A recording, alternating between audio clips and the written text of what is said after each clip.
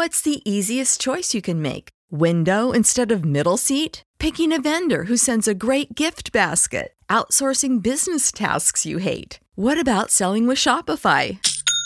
Whether you're selling a little or a lot, Shopify helps you do your thing, however you cha-ching. Shopify is the global commerce platform that helps you sell at every stage of your business. From the launch your online shop stage to the first real-life store stage, all the way to the did we just hit a million orders stage. Shopify's there to help you grow. Whether you're selling scented soap or offering outdoor outfits, Shopify helps you sell. Wherever and whatever you're selling, Shopify's got you covered. Sign up for a $1 per month trial period at shopify.com/try. Go to shopify.com/try now to grow your business, no matter what stage you're in. Shopify.com/try.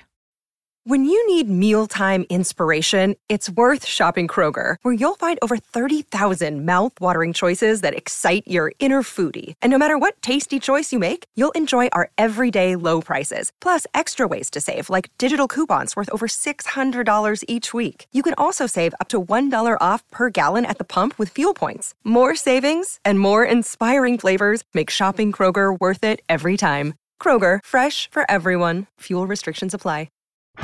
Sowing the seeds of cannabis and sounding the praise of our favorite plant. It's time to Hemp Present. Our radio resident hempo sapien Vivian McPeak will present a weekly platform for guests and listeners to Hemp Present about hemp and cannabis from the legal, activist, and reformist route. Let's round up and roll it up for our headmaster of hemp, Vivian McPeak.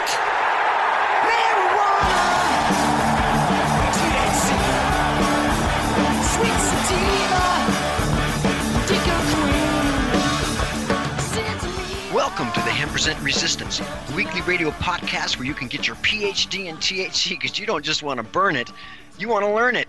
Seeking to defeat the alternative facts of prohibition one interview at a time and advocating for the plant, the whole plant, and nothing but the plant. Join me for a weekly reefer radio rebellion against prohibition as I speak with some of the principal risk takers, movers and shakers, and history makers of the cannabis industry, culture, and reform movement. I'm your host, Vivian McPeak.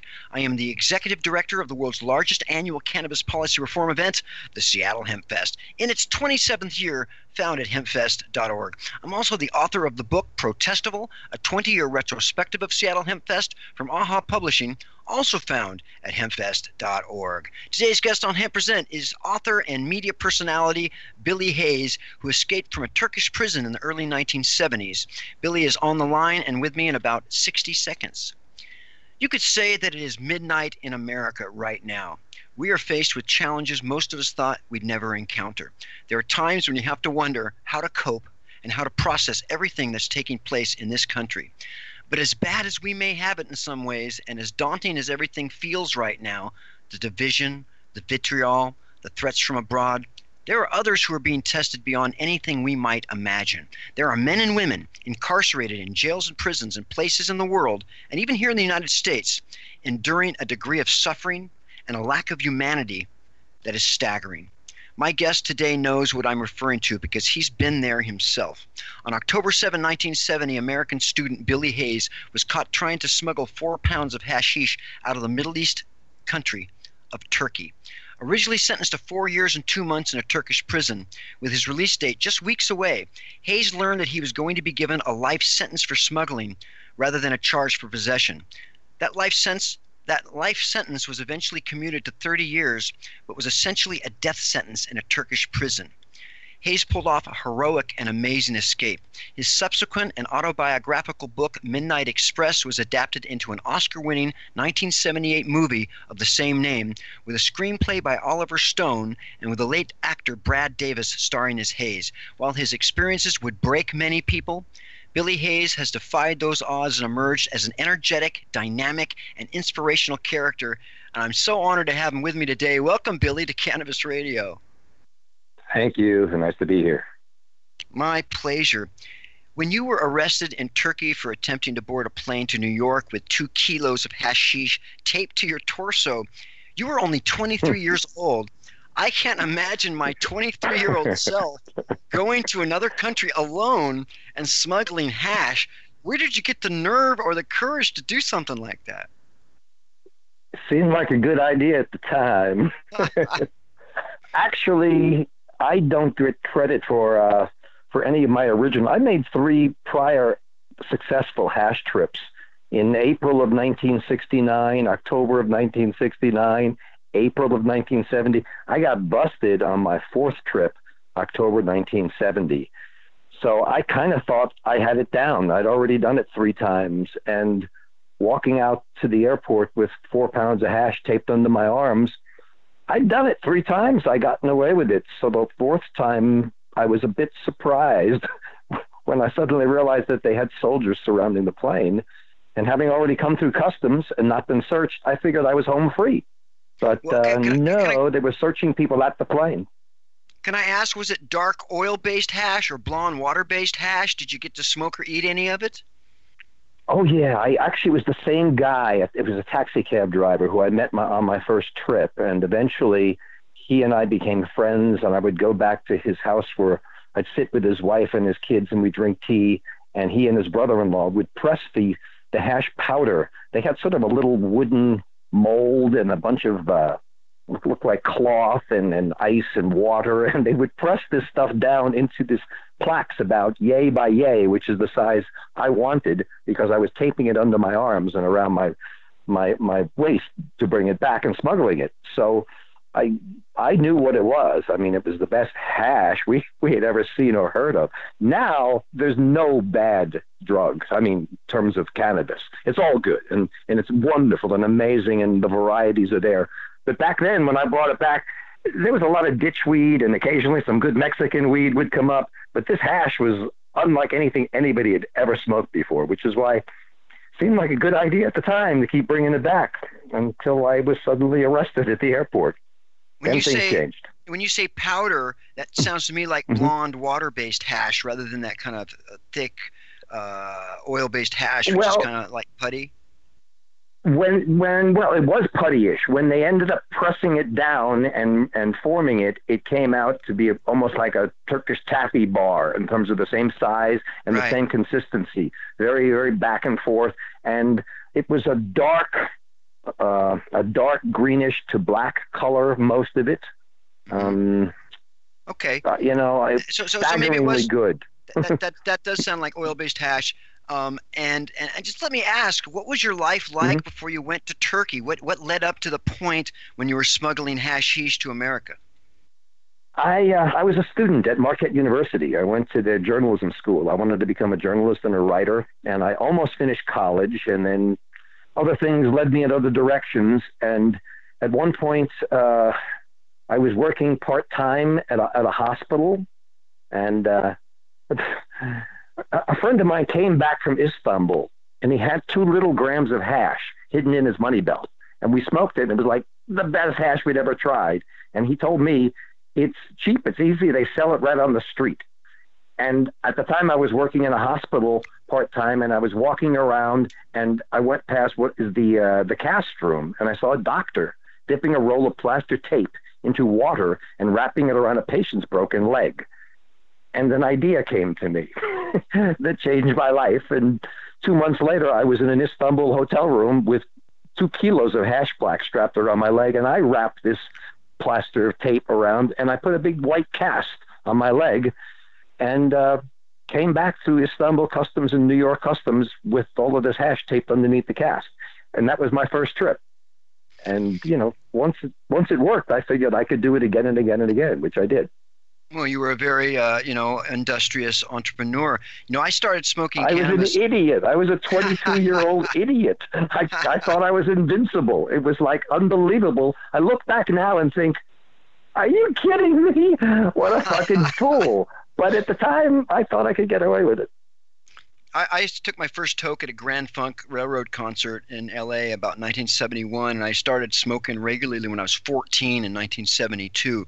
And you know, hash, I mean, like you said, Mexican dirt weed, commercial weed, we called it. But when you got some hash, man, that was like the gold. Yeah. And I remember doing knife hits. You take 2 butter knives and put that a little chunk of hash between the 2 knives, and then heat them up on the stove and take knife hits in your nose. Right, exactly, and inhale that smoke in your nose, and it burns so good. Billy, along with millions of Americans, I was both horrified and spellbound by the movie Midnight Express when I saw it the first time. I've seen it many times. In fact, my wife and I caught it on TV just about 3 weeks ago. Brad Davis's portrayal. I just can't believe it. Yeah, it is. Yeah. Brad Davis's portrayal was just exceptional. How much of the movie is accurate, and how much was embellished by Oliver Stone? Well, first of all, Brad gave his heart and soul and made the film happen. It's a brilliant film. Alan Parker's a brilliant filmmaker, and Oliver Stone, you know, makes amazing movies and is a great writer. And all that being said, they made some major changes from the real story that, as a filmmaker myself now, I can understand the reason why and what they did. And then they made that artistic license. Yeah, creative license, artistic license. The fact that, you know, the escape at the end was sort of an afterthought in the movie. In real life, I escaped. I got transferred to an island prison and escaped off an island in a rowboat in a storm, and spent 3 days running through Turkey and dyeing my hair, and then swimming across the Maritsa River into Greece and avoiding border guards. Made for Hollywood. It's the one thing I knew when I first got back, that, and I was starting writing the book, that's what they were going to love, is the escape. In fact, I was concerned people were going to say, oh, that made up Hollywood ending, that escape. They didn't even use it. They just had me kill this guard, which I didn't do, and then skip out the door. I can understand why, as a filmmaker, they would not spend a lot of, they didn't have much money on this film, and escaping in a storm at night and shooting that and then running through Turkey for 3 days would have been expensive. So they made a change in that, which I can almost appreciate, but I kind of miss, where's my rowboat? God damn it. They gave me back my life after 5 years of having everything around you say, you're a loser, you're a loser, you're a loser. That shit seeps in. And eventually you believe it, and you are. And like, getting myself out gave me back my life. And I wanted, to have the oars in my hand. I wanted to see that in the movie, but they didn't do it. Then there's other things. I think what most people remember in the movie Midnight Express is the courtroom scene where, instead of going free in 54 days, I'm resentenced to life and I have a chance to speak. And in the movie, Oliver Stone's words, they've got my character screaming at the Turkish court, "You're a nation of pigs. I fuck you all. I fuck your sons and I fuck your daughters." First off, if you're sentenced to prison in a country and you know you're going to go back into that jail, you don't stand there and say, "I fuck all your sons and daughters." It made no sense. It was powerful and it was emotional, but it made no sense. And for me personally, I said, I've been in your prison for more than 3 years. You're going to sentence me to more prison. I can't agree with you. All I can do is forgive you. Forgive you. Fuck your sons and daughters. Big difference between the two. The world and Turkey heard "fuck your sons and daughters." And I've been living with that for the last 40 years. Man. You saw the movie. You heard the scene I'm talking about. You were with the rest of the audience screaming up at the character. You're with my character screaming at the Turks. That enraged the world against the Turks, and it enraged the Turks against me because they've got my character after killing a Turkish guard, which I didn't do, screaming in the "You're a nation of pigs and I fuck you all." The Turkish government didn't issue an Interpol warrant for my arrest when I escaped or when my first book, Midnight Express, came out. When the movie came out and they saw that scene, a scene in a movie, they issued a warrant for my arrest that stood for the next 20 years. And it's caused me an immense amount of grief. And in truth, it's not fair to Turkey or the Turkish people. I didn't like the system of government, but I loved Istanbul. I got along great with the Turks. I smuggled hash out of it for 4 times. I loved Istanbul. I had a Turkish girlfriend. So the government, especially now, I'm totally against the Turkish government now. They're as fascistic as Trump is trying to be. But that's another issue. But the people in the city I loved, and they got such a bad rap from that movie. I understand Greeks and Armenians having issues with the Turks. I understand all that politics and stuff, but I'm not talking that. I'm just talking the people that I met. And the city, Istanbul, is an amazing city. I loved Istanbul. Well, Billy, and then I saw a different side of it. It sounds like Oliver Stone, aghast, was spreading fake news. There you go. My guest is Billy Hayes. And we're going to take our first pause for the cause because there's flaws and laws. Hear that word from sponsors and advertisers so we can pay the rent and come back with our second segment. Don't go anywhere. Time to roll out for the people that let us hemp present. Hang loose. We're coming right back. Friday night, August 25th, CannabisRadio.com and the United States Cannabis Conference and Expo invite you aboard the hottest party of the summer. Burn like a baller and party like a player at High Tide, an exclusive VIP experience aboard a luxurious $40 million mega yacht sailing along the Intercoastal and all points in between. High Tide is destined to be the can't-miss nighttime networking event for anyone active in the cannabis space. Don't miss the boat. Tickets are going fast. RSVP now at usccexpo.com and search for Mega Yacht Party. That's usccexpo.com and search for Mega Yacht Party. Join us in Anaheim, California this October 22nd and 23rd at NCIA and CCIA's California Cannabis Business Conference. With 60,000 square feet of expo floor, over 3,000 cannabis business leaders, and over 100 thought leaders and policymakers, the California Cannabis Business Conference is the place to learn how to navigate the world's largest adult use market. Register today at www.californiacannabisbusinessconference.com.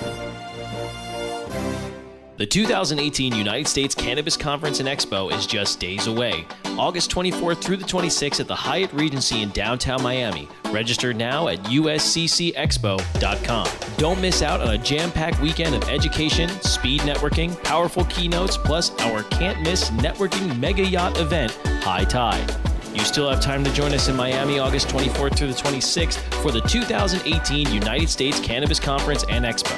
Don't miss out. Log on to usccexpo.com and register now. We're back to Hemp Present, only on Cannabis Radio. Now, back to our headstrong Emperor of Hemp, Vivian McPeak. And we are back on Hemp Present with Billy Hayes. Billy, you were in both a mental hospital and a prison. What were the conditions like in there? Was there at any time a point where you thought, gee, I might not survive this? The prison was, nasty and steel and stone and prison and bars and such. But everything is perspective. It wasn't until I went to the mental hospital, I discovered in my various times and ways of trying to escape, I discovered there was a clause in the Turkish law that said, if you get judged to be crazy, mentally incompetent, insane, they can't keep you in prison. But if you're that crazy, they don't put you on the street. They keep you in this mental hospital, Bakırköy, which was,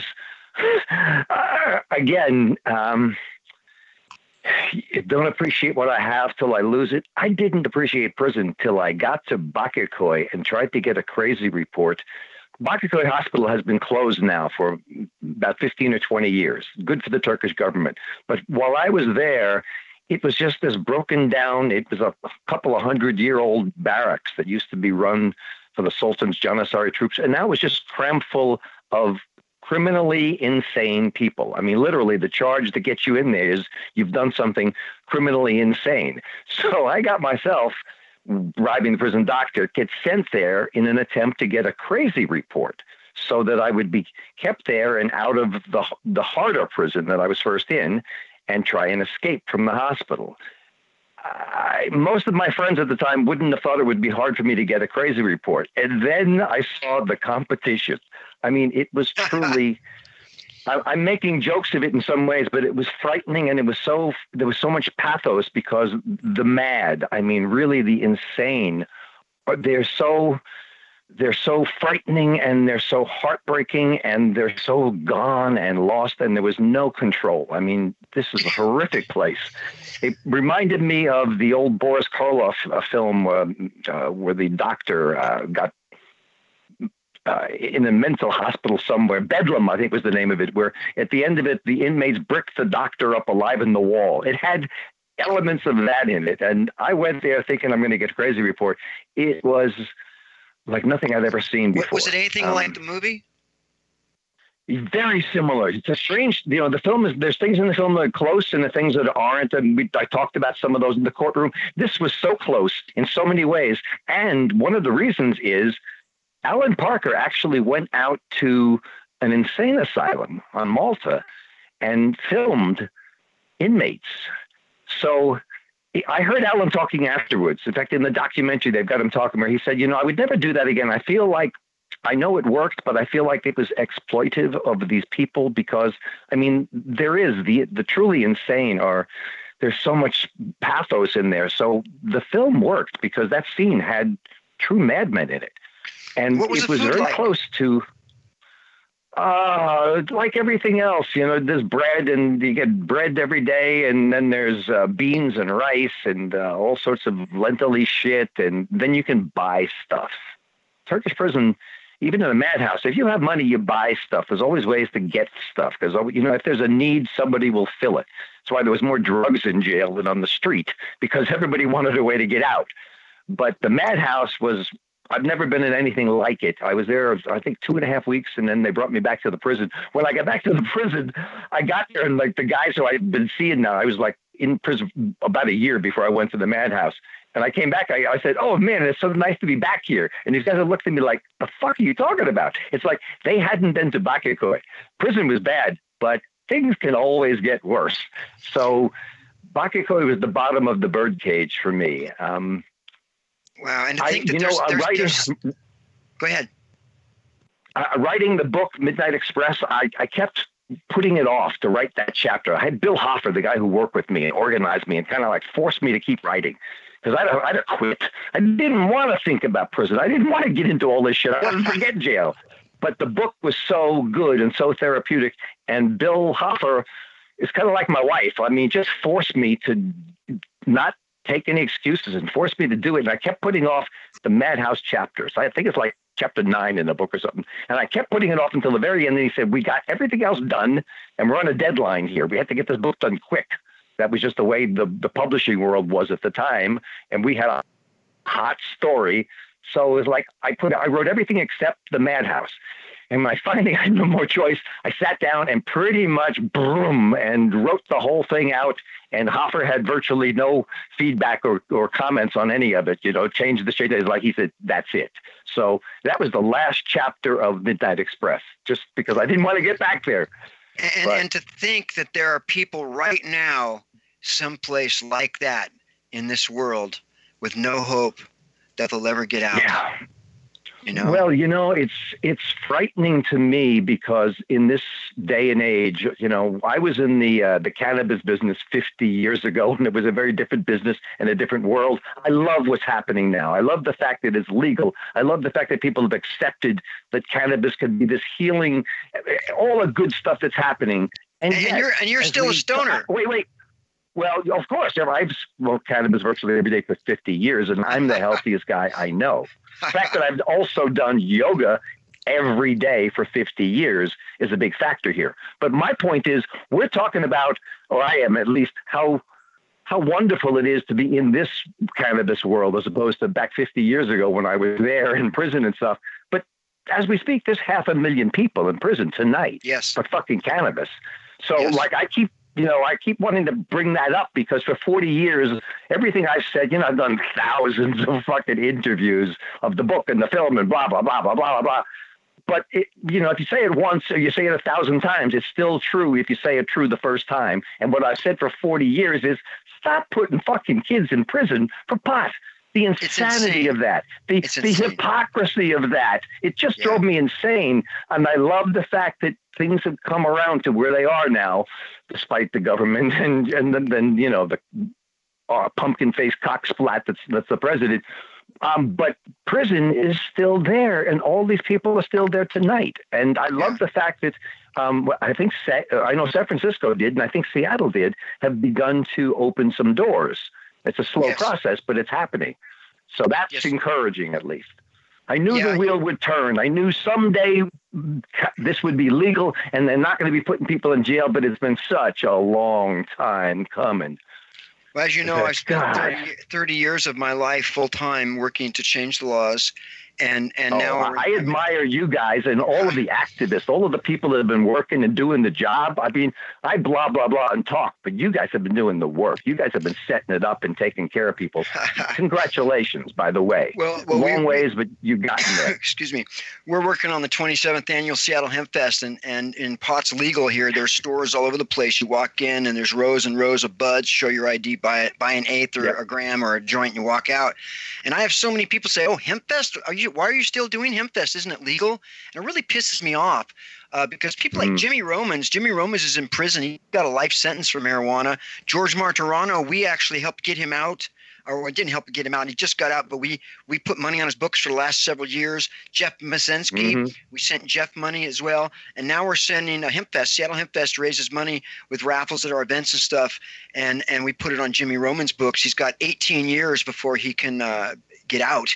Oh, man. It's and there's no parole in federal, right? And I tell people, go to Idaho. Go across the fucking Idaho border and tell me that pot's legal. Right, we need to change geographical distinctions in legality still exist. That's right.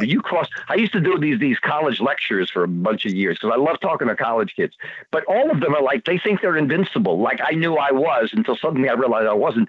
And like a joint behind your ear in one state, and you cross the border, it's illegal. Luckily, that's changing. But I had a friend recently who was driving down to Florida, and she got stopped in Texas.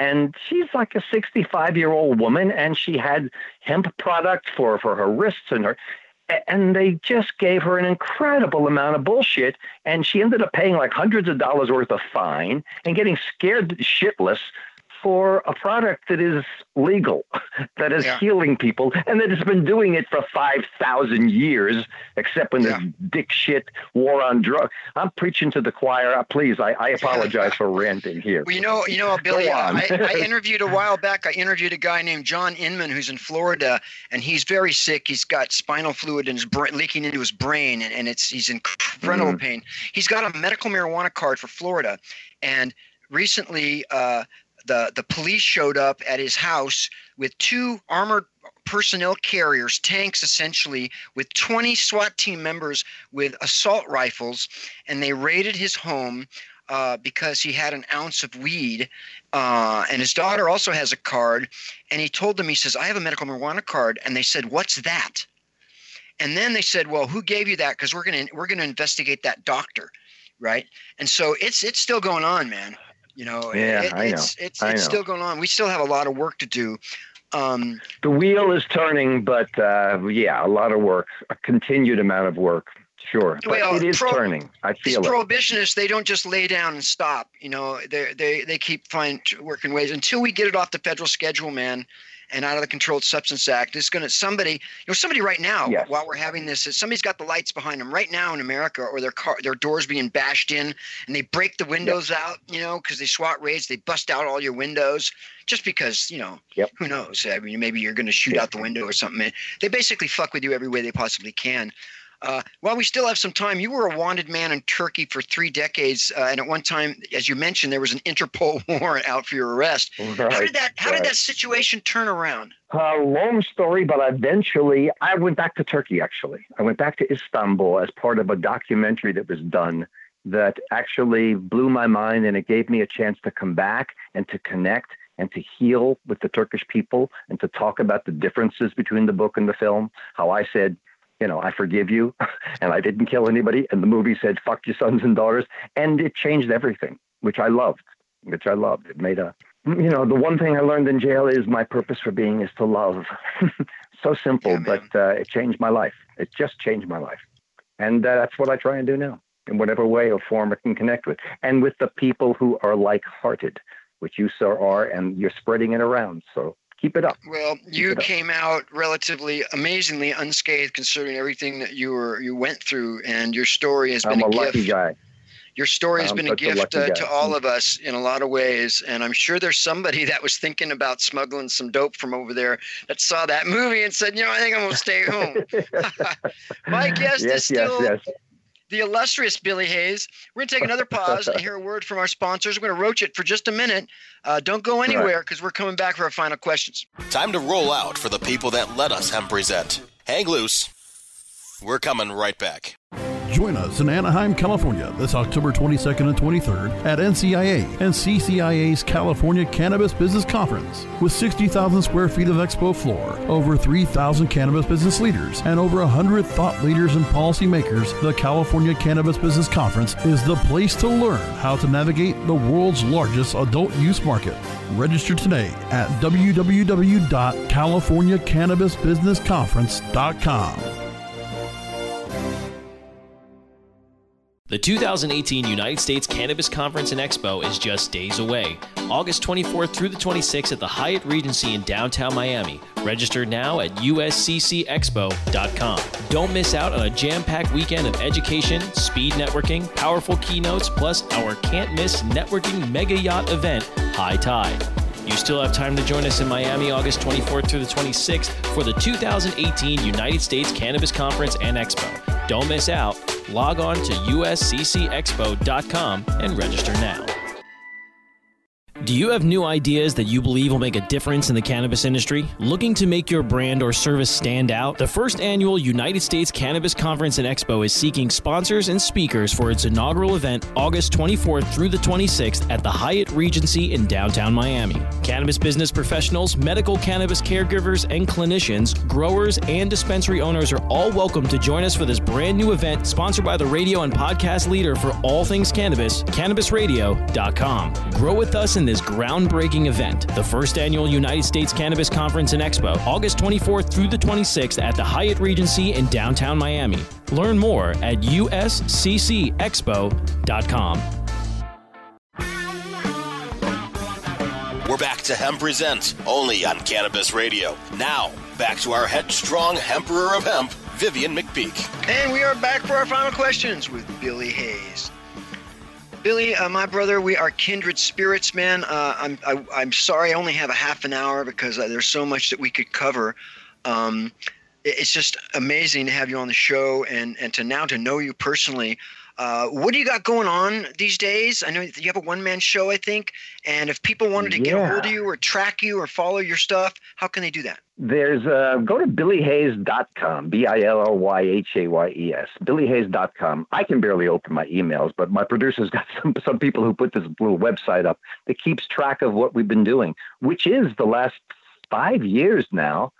I've been doing this one-man show that I wrote and Riding the Midnight Express with Billy Hayes, and we've been traveling the world doing a one-man show, which as an actor is such a gift, such a joy, because I'm doing a show and I keep getting a chance to do it again and again and talking and connecting to people. I do a Q&A afterwards, and we've been literally all over the world. We were down in Melbourne a couple of times, in New York and upstate New York, and we were in Lebanon. I got to go to, I just love that. We were in Lebanon doing the show in Beirut last year, and we have my producer left last night to fly to New Zealand, and she's setting up a New Zealand, Australia, and then South Africa tour for us, which I'm so thrilled. I've never been to South Africa.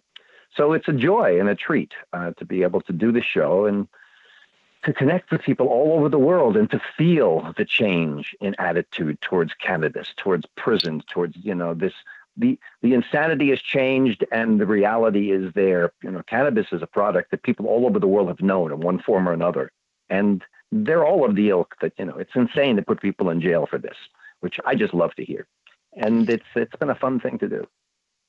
I interviewed not long ago a mother of a child with epilepsy in South Africa, fighting the same fight to get cannabis to her daughter. Billy Hayes, my man. Thank you so much. It's so great to talk to you, and thank you so much for being on the show, man. All right, brother. Take care. All right. And now I'm going to get to a weekly feature, Hemp Present on CannabisRadio.com, and that's the quote of the week, and here it is, and I quote, Freedom in general may be defined as the absence of obstacles to the realization of desires. And that is the British philosopher, mathematician, and historian Bertrand Russell. That concludes this installment of Hemp Present on Cannabis Radio. I want to thank Brasco, my man in the control room, all the Cannabis Radio sponsors and advertisers. Join me next week for some more reefer, repartee, and cannabis confabulation with some special Hempo Sapien on a journey to justice as we silence the violence, increase the peace, and promote unity in the cannabis community with impunity. Because when it comes to prohibition, you got the right not to remain silent. Activism requires a voice, so find yours and speak up for justice. Because resistance is fertile. Till then, my friends, stay strong, stand tall, take it easy. Don't forget to email me at hempresent@gmail.com. The Hempresent theme song, To Take Back the Plant, is performed by Stickerbush and sung by a much younger version of myself when I get words out a lot easier. Turn up the music, maestro. I'm out. Marijuana, THC, sweet sativa, The opinions expressed on this CannabisRadio.com program are those of the guests and hosts and do not necessarily reflect those of the staff and management of CannabisRadio.com. Any rebroadcast or redistribution without proper consent of CannabisRadio.com is prohibited. As humans, we're naturally driven by the search for better. But when it comes to hiring, the best way to search for a candidate isn't to search at all. Don't search, match with Indeed. When I was looking to hire someone, it was so slow and overwhelming.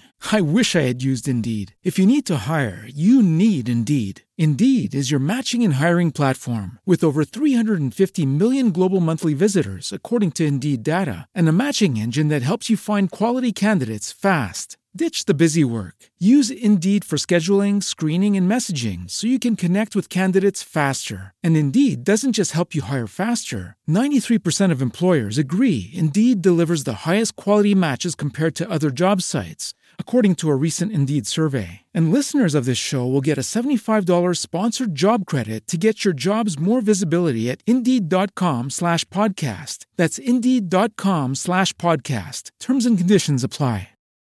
When you need mealtime inspiration, it's worth shopping Kroger, where you'll find over 30,000 mouth-watering choices that excite your inner foodie. And no matter what tasty choice you make, you'll enjoy our everyday low prices, plus extra ways to save, like digital coupons worth over $600 each week. You can also save up to $1 off per gallon at the pump with fuel points. More savings and more inspiring flavors make shopping Kroger worth it every time. Kroger, fresh for everyone. Fuel restrictions apply.